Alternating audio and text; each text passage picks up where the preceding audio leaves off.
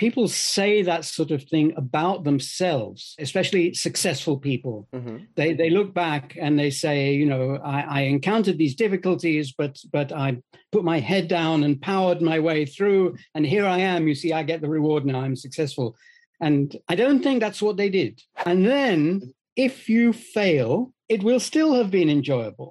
The idea of working for months or years on a boring thing in order to get the reward is terribly dangerous. I was about to ask also, is that objective beauty in smell? That's an interesting question. No, it's very easy to fake and spoof a Turing test and to get it wrong. And for another thing, it depends on the subject or victim or whatever you call it, wanting to pass the test. There is no limit to the type or size of mistake that we can make. David, thank you so much for being here. It's such an honor to talk to you. Thank you for having me. So for those who don't know, David Deutsch is a theoretical physicist at the University of Oxford, the founding father of quantum computing, and the author of two great books, The Fabric of Reality and The Beginning of Infinity. And for those who don't know me, my name is Jaber. I have a master's in artificial intelligence. While studying my master's, I created this YouTube channel to discuss science and philosophy, sort of for fun. By the time I finished my master's, I'd fallen in love with making YouTube videos on these topics, so I left everything else, and that's what I do now full-time. So to see if that was wise of me, we'll discuss the fun criterion. David, one of the amazing things about the beginning of Infinity for me was like how you start with epistemology, and you seem to be naturally building up on it, but arriving at surprisingly wide and far-reaching ideas, like universalities, like things like ethics and aesthetics and things like that. And interestingly, the same exploration can reach the realm of what might seem like existential territory or like maybe life advice, which I know you're not trying to do, under the umbrella of the fun criterion. Indeed. I'm going to do like a little summary from what I understand from the fun criterion. I could be wrong, of course, in my understanding, so also correct me after I finish if I make any mistakes. And then from there, I'll ask you a few questions to see some scenarios on how to understand it better. So things that go in our thinking or affect our thought processes, beliefs, emotions, anything of the sort, all of these, we'll call them here ideas. I know sometimes you call them theories. Those can be explicit or inexplicit, but conscious or unconscious. Explicit ideas have a large inexplicit component. Unconscious theories are not unknowable, but far from obvious. An example of them would be the unconscious rules for grammar of one's own native language. You know these rules, you know these grammar rules, but not consciously. All of these ideas on these different levels that we mentioned interact with each other. All of them are necessary to solve problems. Any of them can be wrong, of course. I can't judge any idea by its source, only by content. So if it's my inexplicit gut feeling, or if it's my explicit theory, that in itself cannot make it right or wrong. It's all about content. As with everything else, I can only conjecture what these conflicting ideas are, what solves the conflict, and criticize the solution, and repeat that process. If I understand correctly, lack of fun is a type of criticism to the current situation one can be in. And fun is, as you say in the interview with Luli about the topic, when ideas on these three levels are affecting each other via a process that is evolutionary. End of summary. Can you please elaborate on that? Like, what does it mean for them to be affecting each other in a process that's evolutionary? And when are they not affecting each other? Well, I couldn't see a single thing to quarrel with that in that exposition. It seems to be not only accurate, but pretty complete. So I would only be able to just mention a couple of things that might be confusing to people who aren't familiar with this kind of thing. First of all, there are no ideas, although we can classify ideas into things like conscious and unconscious, and there are other categories like to what extent an idea is encoded entirely in the brain or whether it is partly encoded in other parts of the nervous system or in the body and so on. Even things like people writing notes on their back of their hand, it is or on their computer. Those are all ideas, and they all affect each other, and they all have their different properties. But for explicit and inexplicit and conscious and unconscious, I don't think there are any human ideas that are purely one of those. So, for example, you mentioned grammar. So it is impossible to say something entirely explicitly, because for that to be meaningful, for it to be true or false or a good or bad explanation or whatever, it has to have a meaning that is encoded somewhere, like in the brain, in your own brain or in the brain of the listener, and so on. And to imagine that could all be, for example, explicit, means that you would have an infinite regress, because for each word you would have to look up what that means, and that could only be and so on. There's an infinite regress, which is not what actually happens. When we hear of some new idea, we don't immediately go to the dictionary, and in fact, it's a well-known source of error to run to the dictionary for the meaning of what one is hearing. Instead, one there's no alternative but to conjecture, and these conjectures also have, however explicit they are, they have an inexplicit and an unconscious component, and similarly, unconscious ideas have a conscious component. For example, we think we know. You said we don't know grammatical rules. We think we know them. Sometimes we can state them in words, and sometimes we obey those statements instead of the unconscious rules, because we think that is right, that is correct, or because we think we might sound pompous if we say the right thing, or we may sound stupid if we say our gut thing, or whatever. We conjecture in the moment what not only what to say, but what the meaning of it is. And similarly, we conjecture the meaning of our feelings as well. And some of those conjectures aren't explicit, and so on. So I could go on ad infinitum like this. Yeah. So fun is what happens when this process is unproblematic.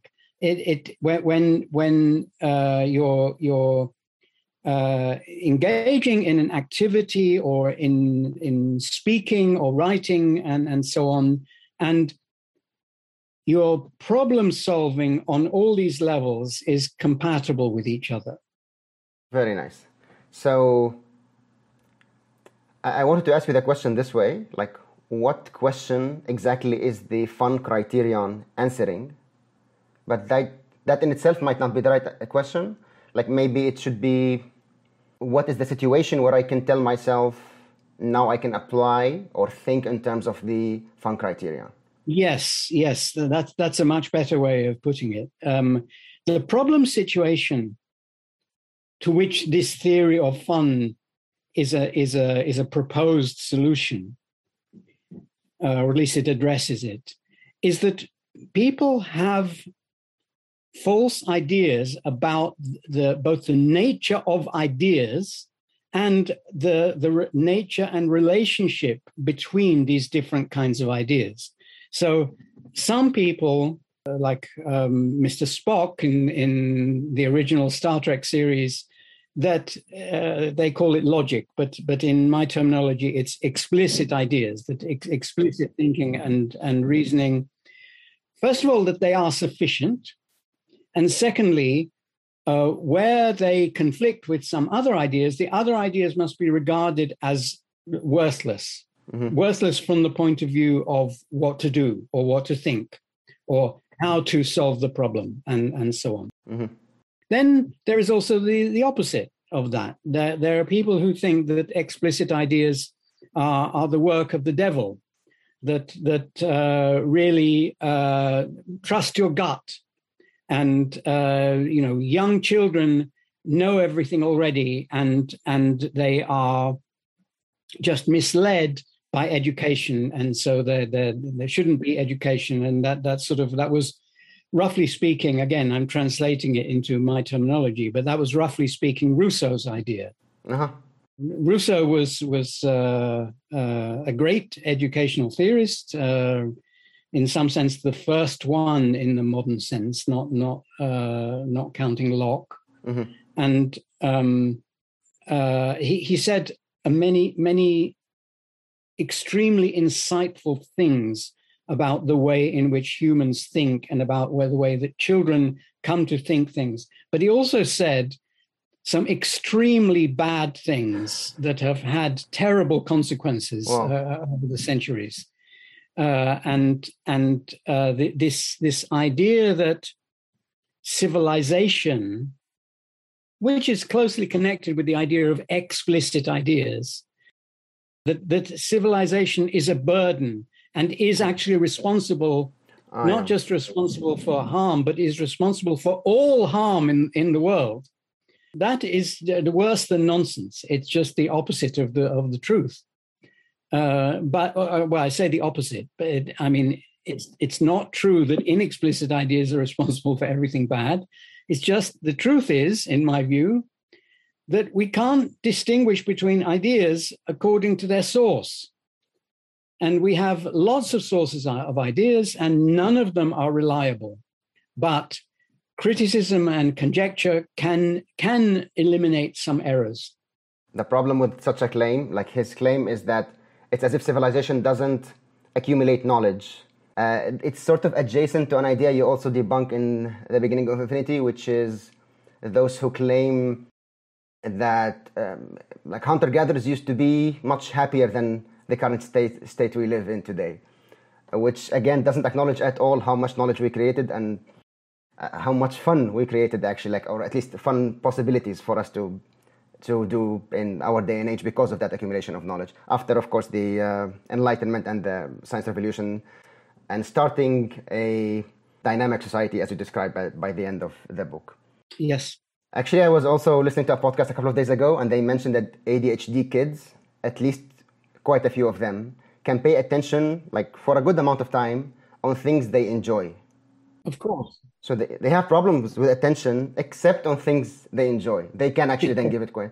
And I found that very interesting within the, under the umbrella of the fun criteria. Which to me suggests an obvious cure for the entire condition. Yeah. Let me ask you this question. So I imagine a scenario. I'm feeling a type of unease or discomfort towards something, in a situation. So according to my best explanation for what's happening, I try to, conjecture about my own ideas and things like that. And I realize, okay, there is an unconscious block here that, I don't know, that is either by, evolution or by maybe my childhood, whatever, something like that. And I realized, this fear of public speaking is just, evolved for some reasons. It doesn't make sense now. I'm just speaking in front of people who clearly will not harm me. Everything will be all right. Now, I found what seems to be a good explanation, but still this explicit understanding isn't internalized right away. So my question is, should the discomfort either disappear right away, or I haven't found the right solution or explanation under the fun criteria? No, it doesn't mean that. First of all, as you describe, you can have a conjecture that your discomfort is caused by some inborn or educational thing or something or other, and that the lack of fun is due to a conflict between that and your explicit theories, namely that you're not in any danger, this is an interesting situation, and so on. There's that conflict. Now, that theory, even if perfectly true, does not contain any conjecture about what to do about this. That would be a separate thing to conjecture about. Again, the solution might be that you should find a way to gradually eliminate one or other of those theories from your personality. I see. But more likely, it is not that. The theory won't be entirely harmful. It may well contain some good things. I've actually had the experience of speaking in public and then being, for reasons which I won't go into, being very nervous, and as a result, I gave a very dynamic performance, which people liked, and then later gave another talk on a similar subject, and so I thought, oh, now I know how to do that now. So I went into it, and it turned out to be rather boring. Fascinating. So the fact that you feel bad, some kind of bad thing, doesn't mean it's wholly bad. It just means that there is a mistake somewhere, or probably several mistakes, which you can correct, but it requires creativity, and it requires getting that also right. And then there's also the fact that you may be mistaken about what the whole problem was, which is another possibility, or you may be partly mistaken, and so on. So the fun criterion is not a way of choosing what to do. It's a way of criticizing bad ways of choosing what to do. Like we do with anything, like with science or with democracy under Popper. And it's not about choosing. We can't have a way to tell us what's right, but it could tell us how to eliminate either bad rulers or bad theories, etc. Yes. Fascinating. Just last few things also to translate within the language of like this section. Let's call it translate to FC, translate to fun criteria. So like some Buddhists or maybe Stoics would tell us what seems like the other way around. They would tell us, if you have to do it anyway, enjoy it. What are they saying within the language of FC? Well, so the most innocent interpretation I can think. I mean, I'm not very familiar with Stoic philosophy, but the most innocent interpretation I can think of is that they might be saying, just think there might be a way to enjoy this, and don't reject it just because initially when you first think of the idea it doesn't sound enjoyable. It might be the best thing in the world if you look at it the right way.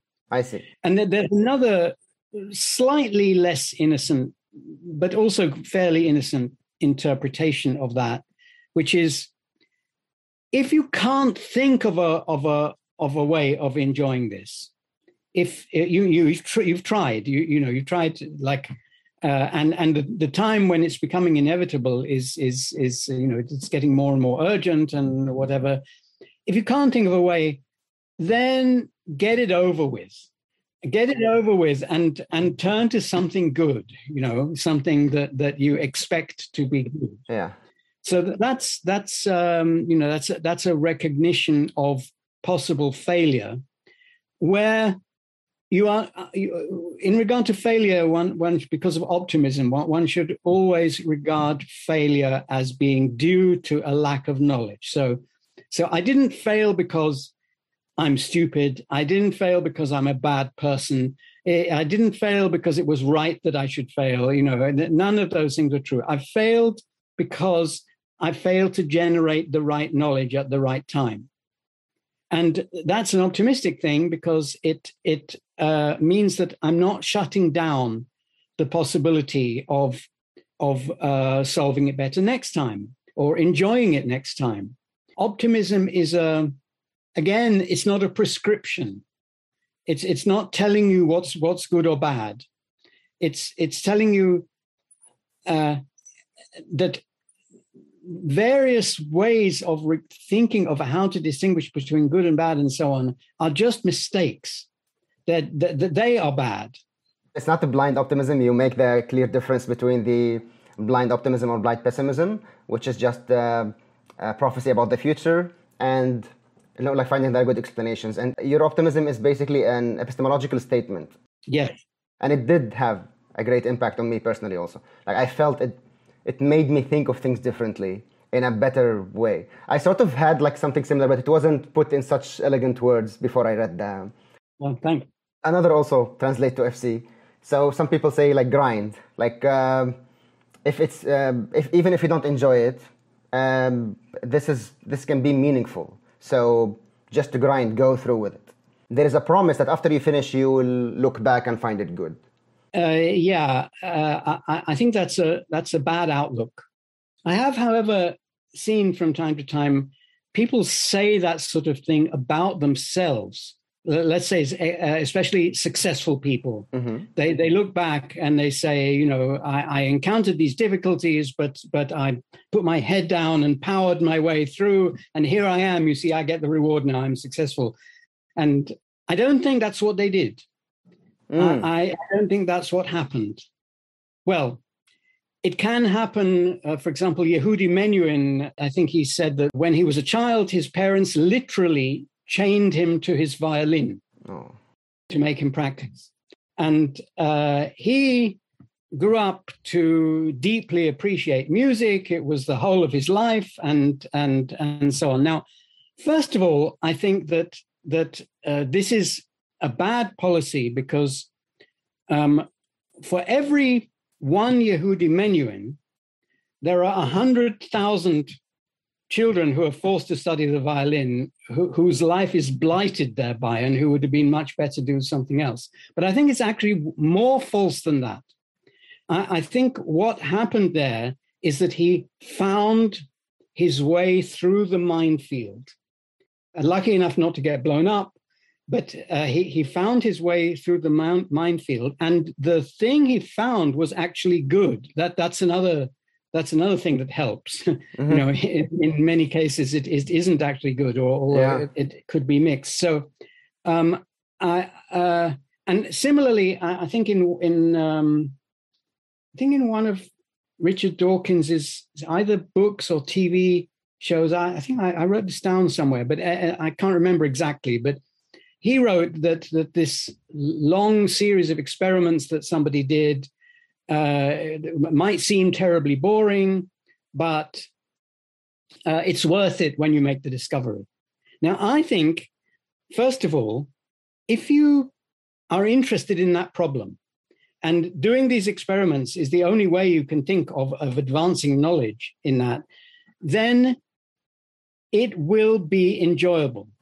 Because while you're doing it, you're not doing it like a machine. You're doing it in the context of your problem. You're doing it in the context of hopes, ideas, creative thought, which then changes. You're not the same person after you've been doing this for a while. You're hoping for a different thing. Sometimes you're sometimes thinking about how the experiment could be improved and done better, maybe done with less boring work or whatever. And then if you fail, it will still have been enjoyable.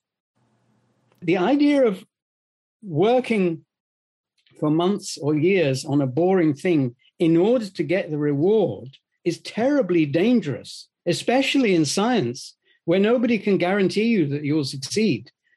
I think in science, you have to take the view that if you turn out to be completely wrong, it was still worth doing. It was still fun. I use the analogy of, there's somebody lost out on the mountain and people send out a search party trying to find them with some Bernard dogs going through the snow and so on. And then they don't, so several things can happen. Either they don't find the person. So they come back home. They don't say, oh, it wasn't worth going out in the snow because we didn't find the person. They say it was worth it.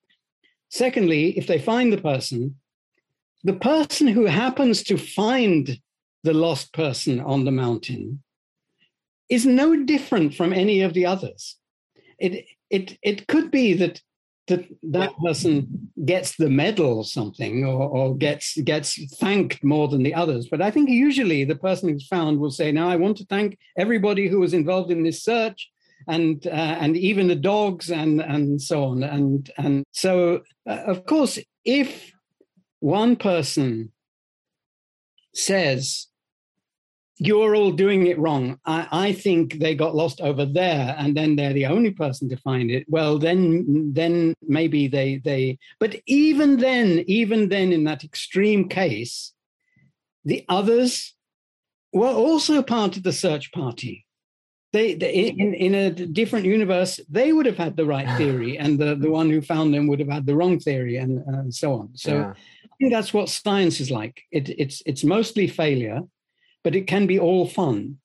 And a much better criterion is the fun, not the promise of finding not only the promise of finding the truth. Yes.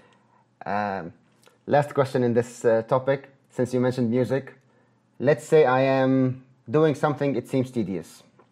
It seems like boring somehow. It's repetitive, but I have to do it. Then I added music in the background, and I started feeling better. What am I doing here also? The last translation to FC. So what's happening among my different levels of ideas in such a context? I think, first of all, when you listen to music and enjoy it, you are thinking. Uh-huh. It may be, if this is your favorite piece of music, it may be that you've heard it 50 times. If you've heard it 50 times and are still enjoying it on the 50th time, then you're hearing it differently each time. You're hearing it with the benefit of the thoughts that you've had. Like in the case you mentioned, they might have been inexplicit thoughts. They're in the background, but something good always changes you. Mm-hmm. So if you're enjoying the music, then it is changing you. If you are enjoying it to outweigh something you're not enjoying, well, that might be the only thing you can do. Like I said, it might be a thing, you have to say, let's get this over with. But that's not ideal. When there's a thing that you have to say, let's get this over with, there's always another way of thinking about this, which doesn't have any element of non-fun or let's get this over with. There's a different way of looking at the thing, even if you're doing the same actions, of understanding the context in such a way that this, in that context, is a pleasant thing to do. Mm-hmm. It's like the famous example of it's like framing the pain one gets from, say, working out. Many of us love it. It doesn't feel like pain. Actually, I never called it pain.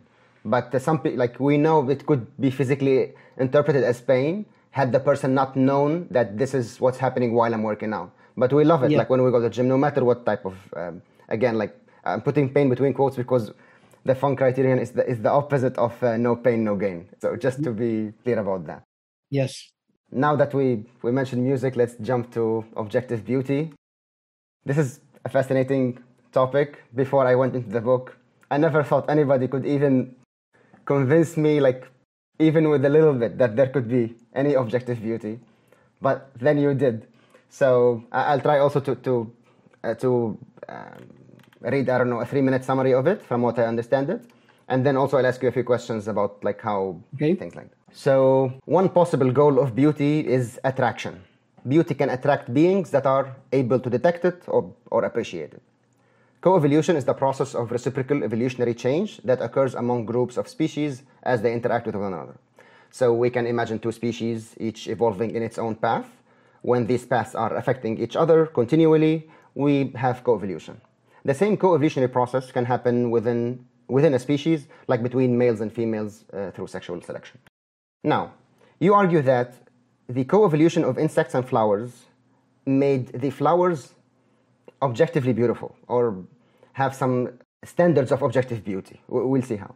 And gave the insects the ability to detect this beauty and be attracted to it. And that there is something interesting and unique about this particular co-evolution as follows. In the co-evolution of predator species and a prey species, they are each evolving to hide from each other. They're evolving towards being less attractive to each other. In the co-evolution of males and females of the same species, let's say, cows, they're evolving towards being more attractive to each other. So they are evolving to be more attractive, but only to each other, so only within the species. So that explains why we humans don't find like these animals, males or females, universally beautiful, although they do find each other attractive. But for evolution, to make something like flowers be more attractive to a completely different species like insects, in order to bridge this huge gap, this enormous genetic distance between the two species, it had to reach out for objective standards of beauty. Actually, the pressure was even more complicated. The competition also was between authentic flowers that had pollen and flower-like species that didn't have pollen, and between insects that could differentiate the two and those that couldn't. That put pressure on the flowers with pollen to have beauty that is hard to forge, and on insects to distinguish them. That's why only insects appreciate flowers and humans. We, humans, universally, almost in all cultures, find flowers beautiful.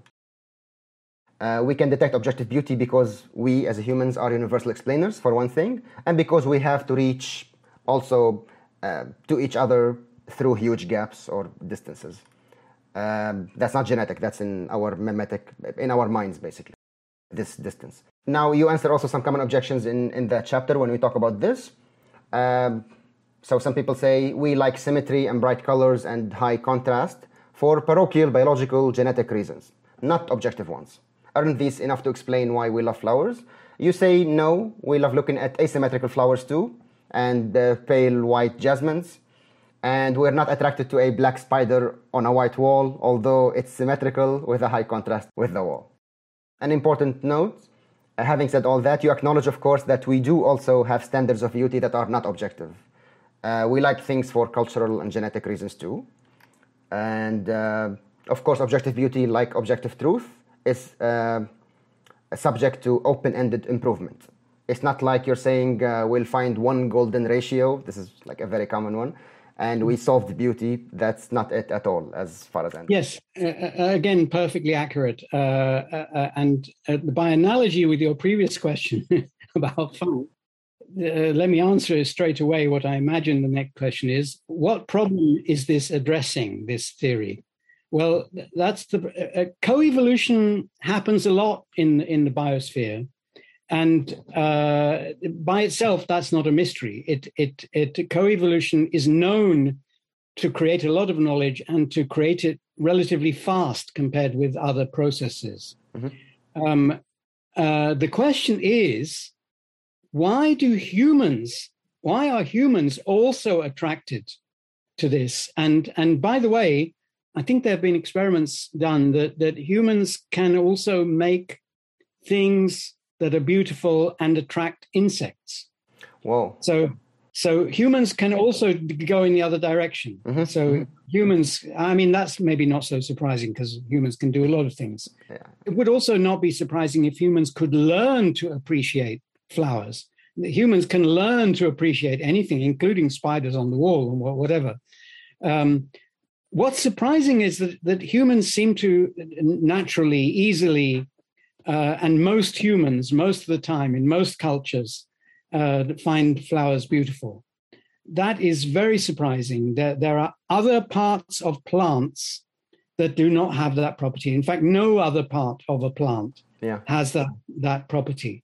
So why do humans find specifically flowers usually beautiful? I think that is a mystery. And I think the answer is that in doing this coevolution, the evolution did not go along the usual path of just finding things that sort of match together between the two sides. They both found a thing that matches with something objective, mm-hmm. and that's how they bridge the gap. By the way, I also think that humans are as different from each other as different species are. So although we don't usually think of it as a mystery or a miracle that we can communicate with each other or that we can appreciate each other's values, it is. And it is for the same reason. It is because we can appreciate each other's values to the extent that we can reach out for the same objective value. Mm-hmm. While we are extremely close to each other as humans genetically, most of what's interesting is our non-genetic, basically our mimetic distances, which are obviously way, way more different than any genetic differences maybe among any two species.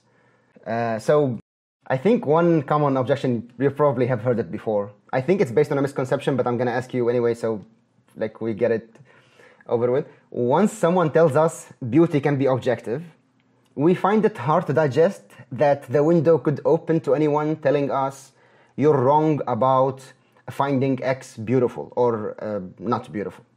So let's put people at ease. Is that what your argument entails? No, and not even in this specific case, because I think although flowers are objectively beautiful, they are far from the most beautiful things we know of. We can, I said, we can make things that attract insects, but we can make things that don't attract insects, but are far better than any flower. The most beautiful things that human artists have created are not in the same league as anything that nature has created. There's a nice poem whose author and name I always forget, but I can look it up, who says exactly this, who says that nature may be beautiful, but an art just outclasses nature. Yeah, definitely. And within this whole framework, it's clear why. Let's put the word framework. I know it's not very Popperian, but you know what I mean. So in a short interview with Nature, you mentioned that beauty can be objective. It can also be, we can find things beautiful for genetic reasons or cultural reasons. So for parochial reasons. You didn't mention it there, but I think also we can have it for subjective, like completely personal reasons. Like maybe this thing reminds me of something, so I can also find it beautiful for that reason, like familiarity, something like that. So I think what you're saying is it's possible for one to learn to appreciate something after not appreciating it. Yes. So first I look at it, I don't like it, and then I can learn that this is worth appreciating. Just like I can in the beginning see an explanation, a theory, and I think it's wrong, and then someone can explain it better to me somehow, like, and then I'm like, okay, this is right. So even if it's objective, it doesn't mean I will. It's like no, I have to conjecture to understand it also. Yes, so both ways round. I agree with you. And even within all that, even in theory, if we had great advances in aesthetic sciences, let's call them, no one can tell like anybody you can't find X ugly or you can't find X beautiful, because we are also acknowledging the genetic, cultural, personal. We know these things exist, but we're talking about the objective aspect. We're not taking anybody else's personal subjective feelings towards anything, of course. Are you saying there would be a unified theory of beauty across all arts? Or at least, for example, can I put a theory that, can I put out a theory that makes music, like this is what makes music good? Like all music, one theory, unified theory. Well, we know so little about this that it's hard to guess what future knowledge about this kind of thing will look like. For example, future knowledge might say, well, the thing that we used to call beauty in the 21st century is actually 5 different things, and they're very different from each other. And beauty number 1 has these attributes, and beauty number 2 has those attributes. But they were so crude in those days that they couldn't even tell the difference between those. And they might say some of the things that they thought were objective are actually parochial, and vice versa. Some of the things that they thought were parochial are actually objective, and their most extreme appreciation of beauty was actually in this thing that they didn't value. Rather like the ancient Greeks didn't think that pottery was the potters were the kind of the lowest class of people, and the people who decorated the pottery with these exquisite art forms were just basically despised people. They were like road sweepers in those days, and they presumably, I don't know what they thought. They must have had in their minds sophisticated theories of how to decorate pottery. Whether they thought that was an exalted thing and that everybody else was underestimating them, or whether they too thought that, they might easily have despised themselves and wished that they could be something other than potters. They wished that they could be cow herders or something. Yeah. I don't know. But there is no limit to the type or size of mistake that we can make. Exactly. I'm just saying that in order to illustrate that we don't know. If I say I don't know the answer to that question, it's not that there's a thing which if I knew it, then I would know. It's, we might be a very long way from understanding this. Even when we have such a theory, even when we are much closer to the truth about these things, it will not give us a way to create art by turning the handle on some art machine. It will be a way of understanding what art is, but it will still not be a mechanical task to either create it or to appreciate it, just like with science. So I was wondering what would falsify the explanation we just laid out with the like flowers and insects and things like that.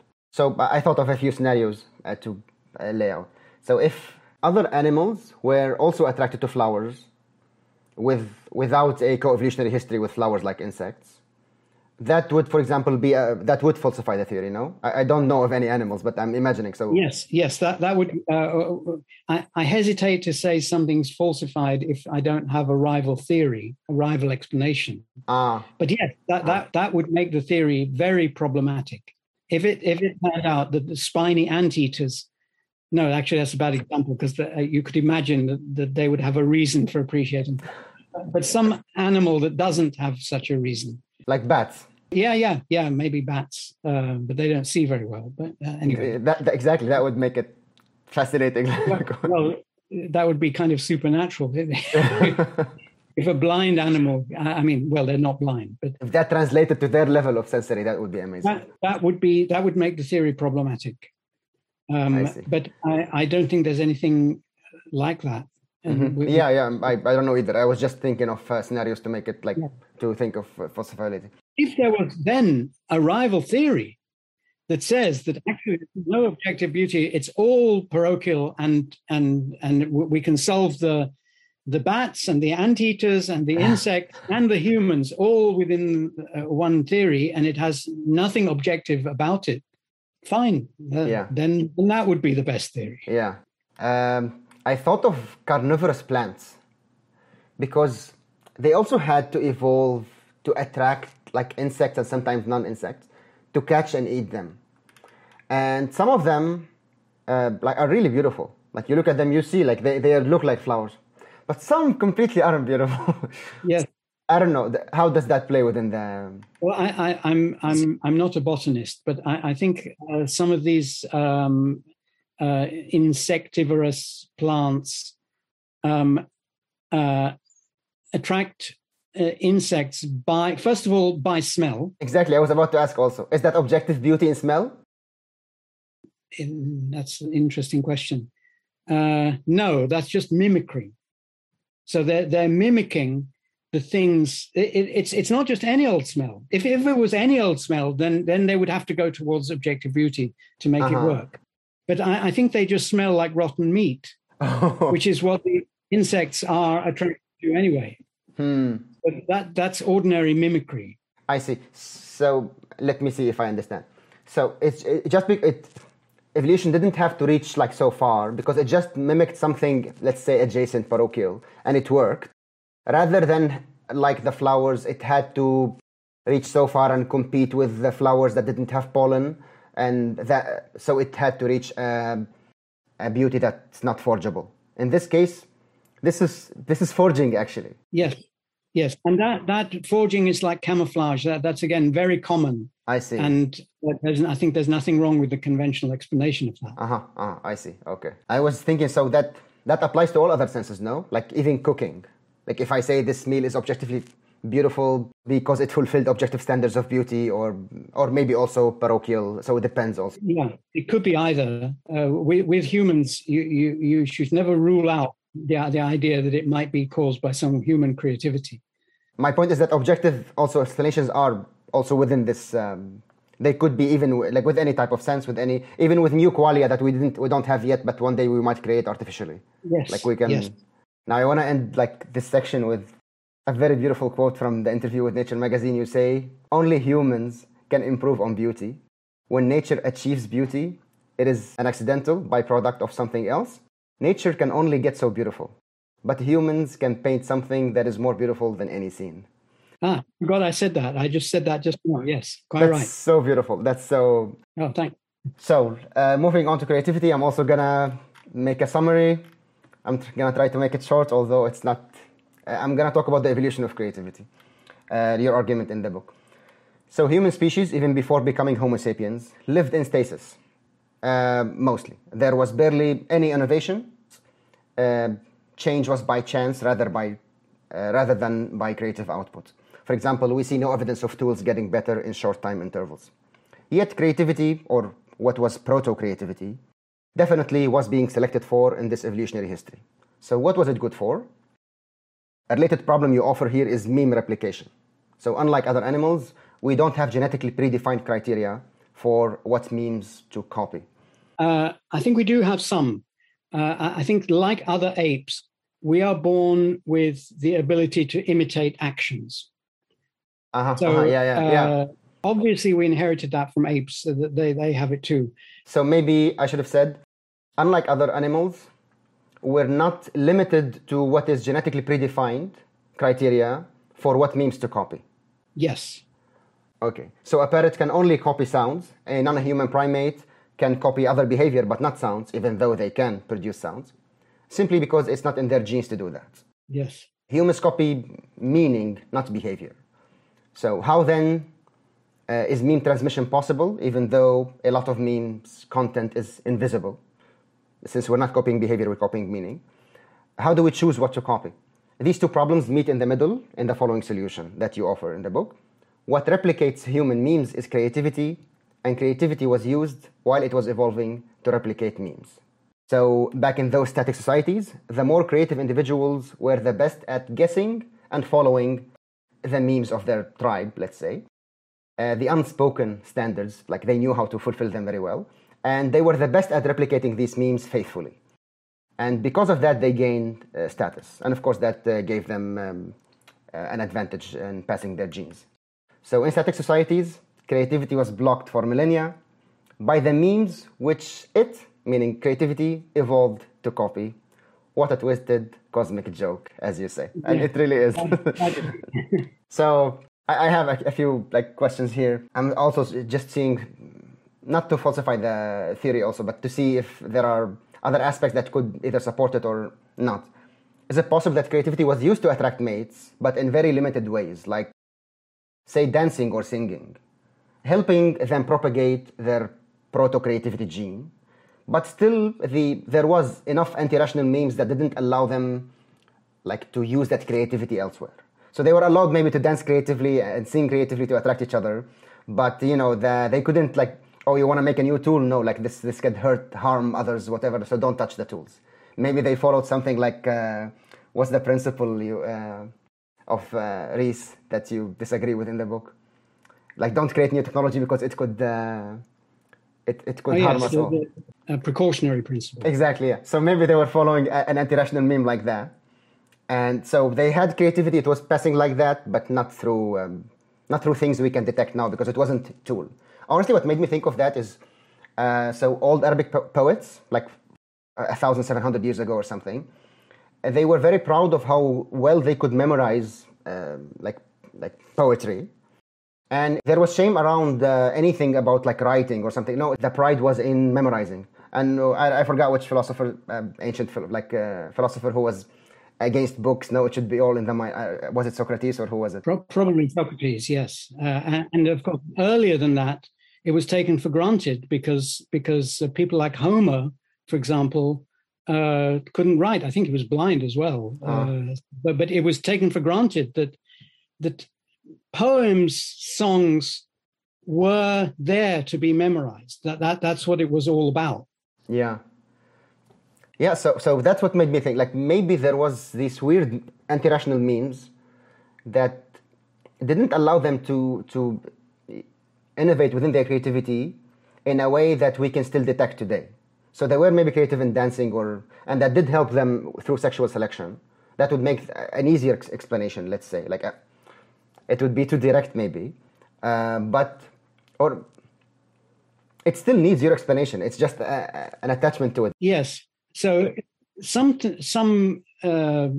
phenomena like you describe here may well have happened, and there's no sharp dividing line between that and the idea of meeting the criteria of the culture well, because once you have a sophisticated dance, a dance that is better than what monkeys could do, or a sophisticated song or anything like that, then there are going to be sophisticated criteria for judging the song. And these criteria will themselves be means. If you just saw the dancer just without having seen this culture before, you might not see what's good about it. You can only see what's good about it if you have grown up in that culture. And then you can understand that this dancer is dancing better than that other dancer. In fact, he's dancing better than anyone we've seen before. And if that happens, then things will improve exponentially from generation to generation until it runs into something that stops it. Actually, your explanation resonated with me, personally, because I remember as a kid, I was, I think, exactly that sort of creative conformist. I remember I always sort of understood quickly, in school, or what would make me, the good boy, and right away would fulfill it perfectly to take the perfect 10, or in any context, not just within school. And then, there was a time in my life later where I realized, this is not fulfilling me. Why am I just doing that? Another thing from my childhood, I remember I did parrot, as a child, I parroted some jokes because I simply didn't understand them. I just repeated the words to other people and they laughed. And sometimes from their laughter, I understood the joke better. So it seems like there is also some hardware that's not completely ready, maybe within childhood, that keeps growing. And then at a certain age, this creativity, or the hardware part of the creativity, needs to grow enough on the hardware level, and then the mimetic level should basically be interacting with it, so we become actually creative. I think I don't think we understand early childhood well enough to know what is creative and what is kind of more automatic about it. Popper says, I was reminded recently that Popper says that young children are dogmatic. They can't become properly critical until they reach a certain age. Okay. I don't think that given the volume and sophistication of the information that children learn when they're very young, such as language, and also cultural criteria, like I mentioned in the beginning of Infinity, we take it for granted that a child can learn how to wave, and learning how to wave can be done by an ape as well. But learning when to wave and whom to wave to and what sort of wave, children learn that also very, very young. And that's just one of many cultural things that the children learn when they're very young. And of course, it's impossible to learn sophisticated knowledge without conjecture and criticism. So if they're learning sophisticated knowledge, they must be doing conjecture and criticism, even though we can't see it. And even though it seems trivial to us, it seems trivial until you try to program a robot to do it. Yeah. Then you see it's not trivial. Yeah, we're coming to that. But they seem creative in such context, but maybe that's as you said. So some of these things are clearly we're more genetically predisposed to copy them, like language and such gesture and things like that. But then other things we'll need more, I'm calling it hardware, as you called it at the end of the chapter. So we need, maybe the brains should just grow a little bit more, and then it becomes more general. We're not even very good at copying sounds, let alone language. I mean, I think the propensity to copy language and to learn language, it probably is inborn. Yeah, I mean, but the specific details of it, I think, are just too complicated to be encoded in DNA. I'm not sure what are you saying here. So you mean the specific details of what? So you just said just now, and maybe I misunderstood you. I thought you were saying that language is one of the things that we are pre-programmed to learn. Yeah, like universal grammar or something. Yes. So I don't think there can be such a thing as universal grammar. Oh, okay. Just for reasons of information storage capacity. I mean, we only have a few K of DNA available to encode all the things that are supposed to be inborn, like political views and all sorts of complicated things are supposed to be compressed into that few K that by which we are different from apes. I see. And I mean, in theory, it could be, I've never tried to encode it but it seems unlikely given the amount of other stuff that we're encoding at the same time that definitely is not in genes. So I think we learn grammar by conjecture and criticism, the same way that we learn vocabulary. We definitely do. I don't think people completely deny that. Like even like linguists, I mean, I don't know, Chomsky, but yeah. I think they would say like there is a strong predisposition that's available to us to learn language, not on the spoken sense, but in any type of sense. Like maybe it could be sign language, it could be any, but nevertheless linguistic on the brain level. Well, if you're going to define language in such a way that basically any knowledge counts as language, then yes. Then they're basically maybe redefining creativity somehow, almost. Yes, but in that case, that can't be inborn. That is, the capacity for creativity must be inborn. Yeah. But the actual products of creativity are not. I see. You end the chapter by saying creativity resulted from co-evolution between genes and memes till the brain hardware was good enough. We do not know what was gradually increased in that approach to a universal explainer. If we did, we could program one tomorrow. Yes. Now, you wrote the book a while ago. Now, do you have any candidate for what that could be or not yet? Not yet. And I think, as far as I know, nobody has understood it yet, even slightly. I think there's been no progress on this because people are looking in the wrong place. Yeah, I've seen you mention that it seems that they're all going, like all artificial intelligence people, yes. They're either saying it's impossible, like that's one camp, and the other camp is saying, no, it's imminent, like what we're doing now, maybe just a few tweaks here and there it will happen. Yes. While you're saying, no, we need a fundamentally new theory of creativity.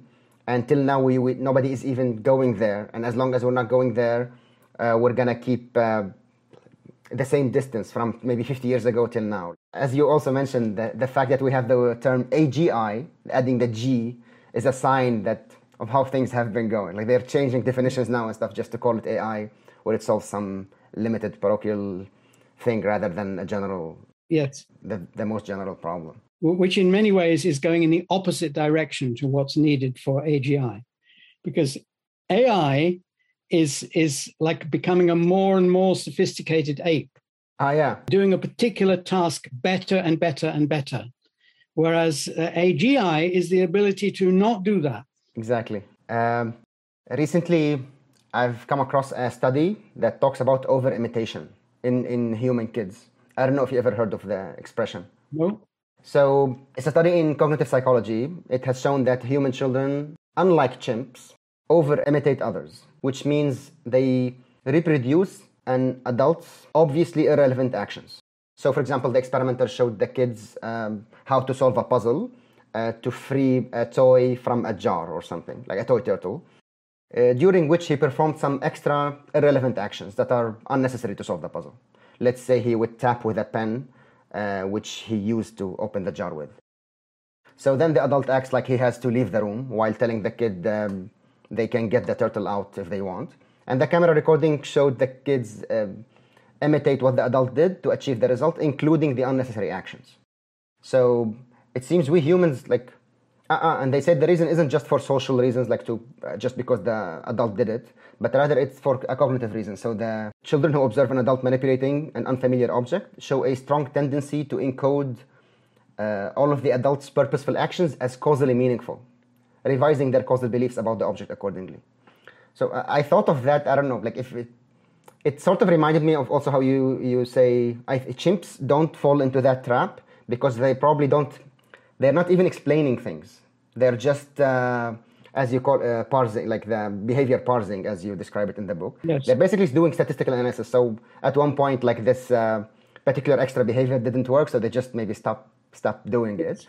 While kids, like they found it causally meaningful. They realized that somehow even they were between 3 and 5 years old. So they saw the adult doing this. They assigned causal meaning to it.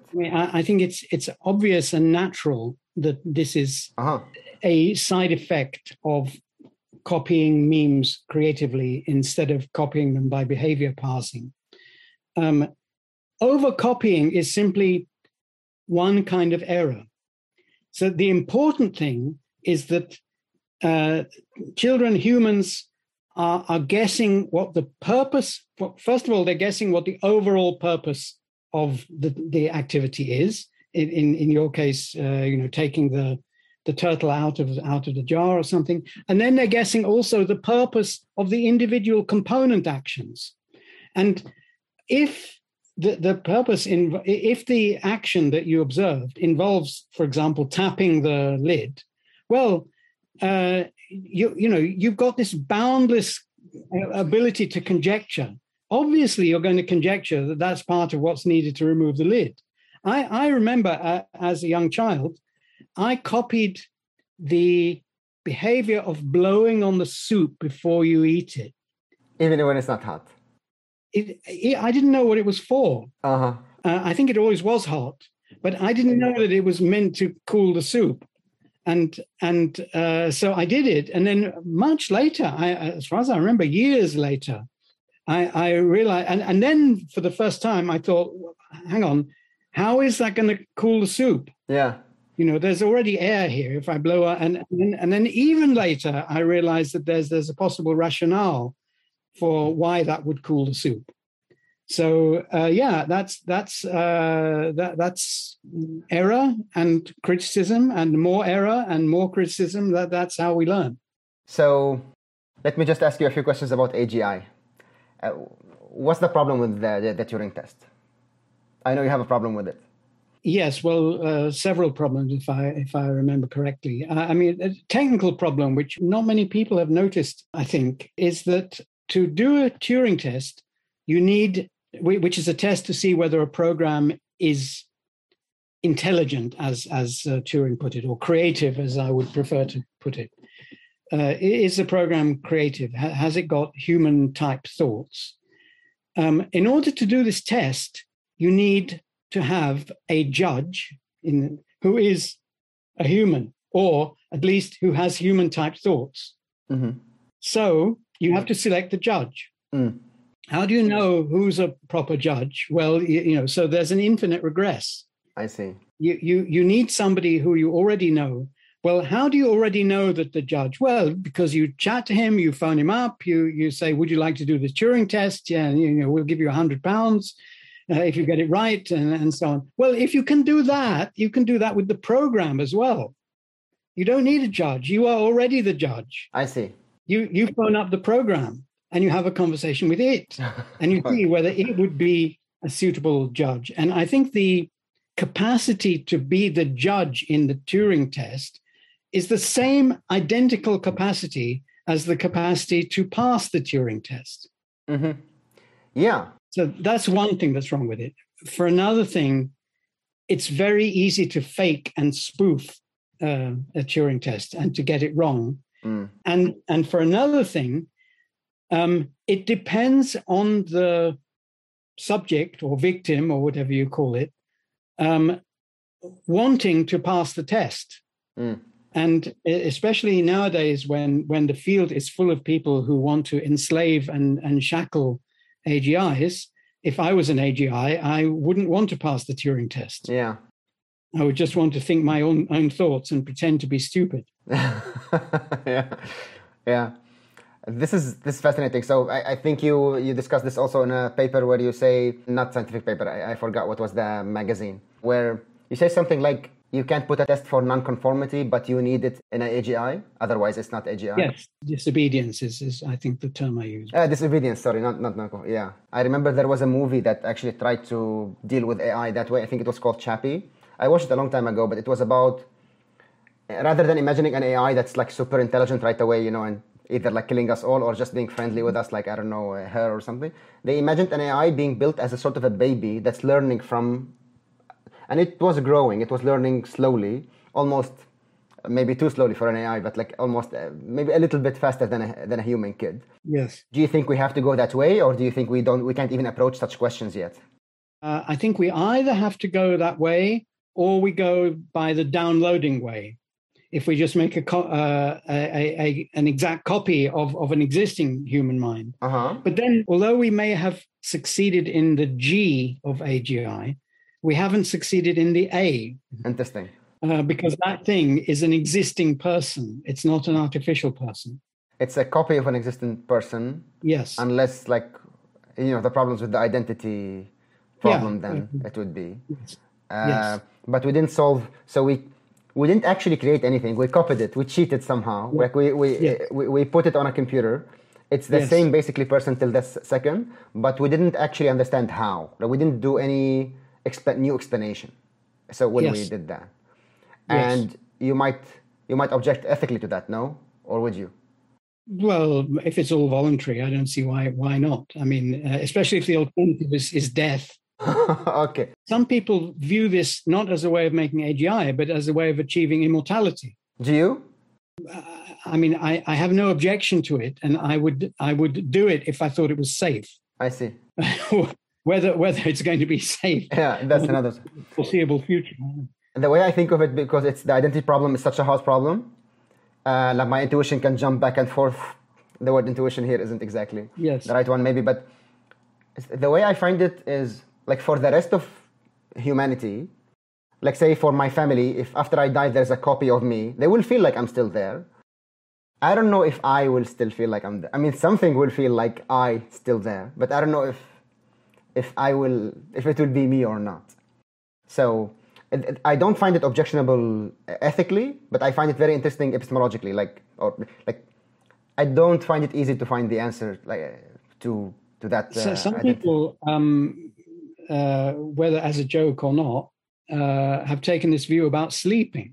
So when you sleep and wake up, or if you're in a coma for 10 years and then wake up, or if we don't understand this, and when you don't understand something, it's kind of futile to come to a conclusion about it. Mm-hmm. I mean, it may be that consideration that we haven't thought of, which is the key to the philosophical problem. It's like somebody thinking about what is life before Darwin. They will have ideas. Some of them will be true, some of them will be false, but none of them will actually get to answering the problem until you have that key.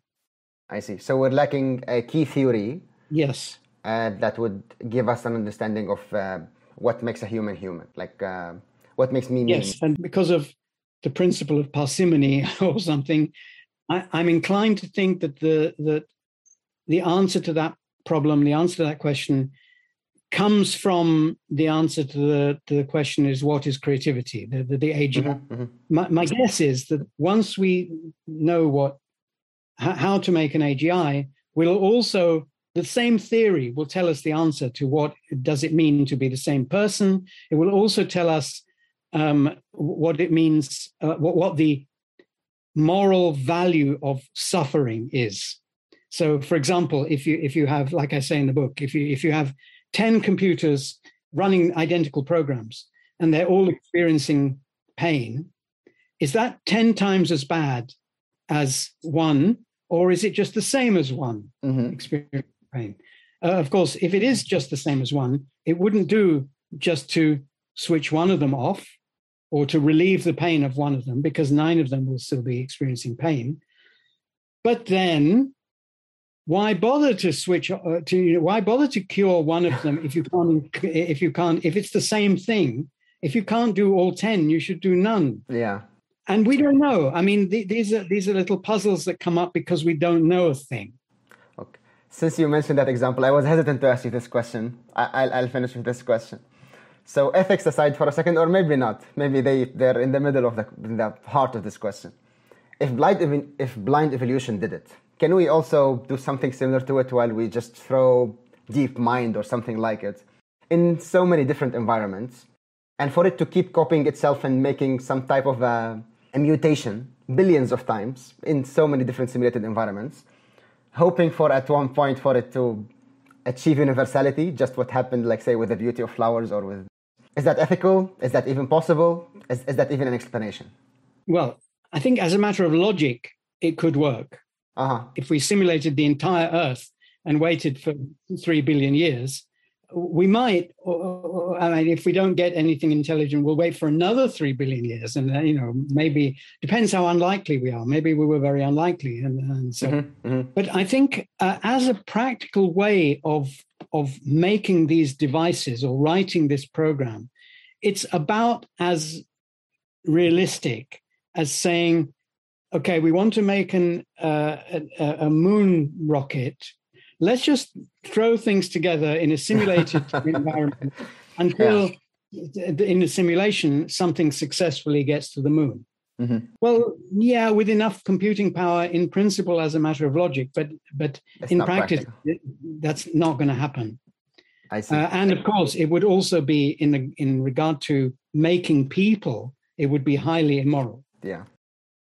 Let me remind the viewers that now there is since there are many viewers in Germany, now you released a German edition of The Beginning of Infinity, as I understand. Thank you. Yes. And for Arabic speakers, there is also a free link for the book that you made the book available for free in Arabic.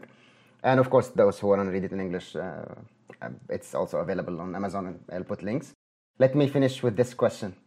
What makes life worthwhile? Oh, well, you think I'm going to say having fun, but having fun is not a specific thing. So it's different for everybody. Everybody has their own problem situation. Everybody has their own impediments to solving things and to having fun. And everybody has hang-ups and ways in which their thinking is imperfect. And so I think the meaning of life is to remove those impediments and go towards the things that solve your problems and to seek richer problems and so on. And I say all these things, but I couldn't put it better than the way Popper put it.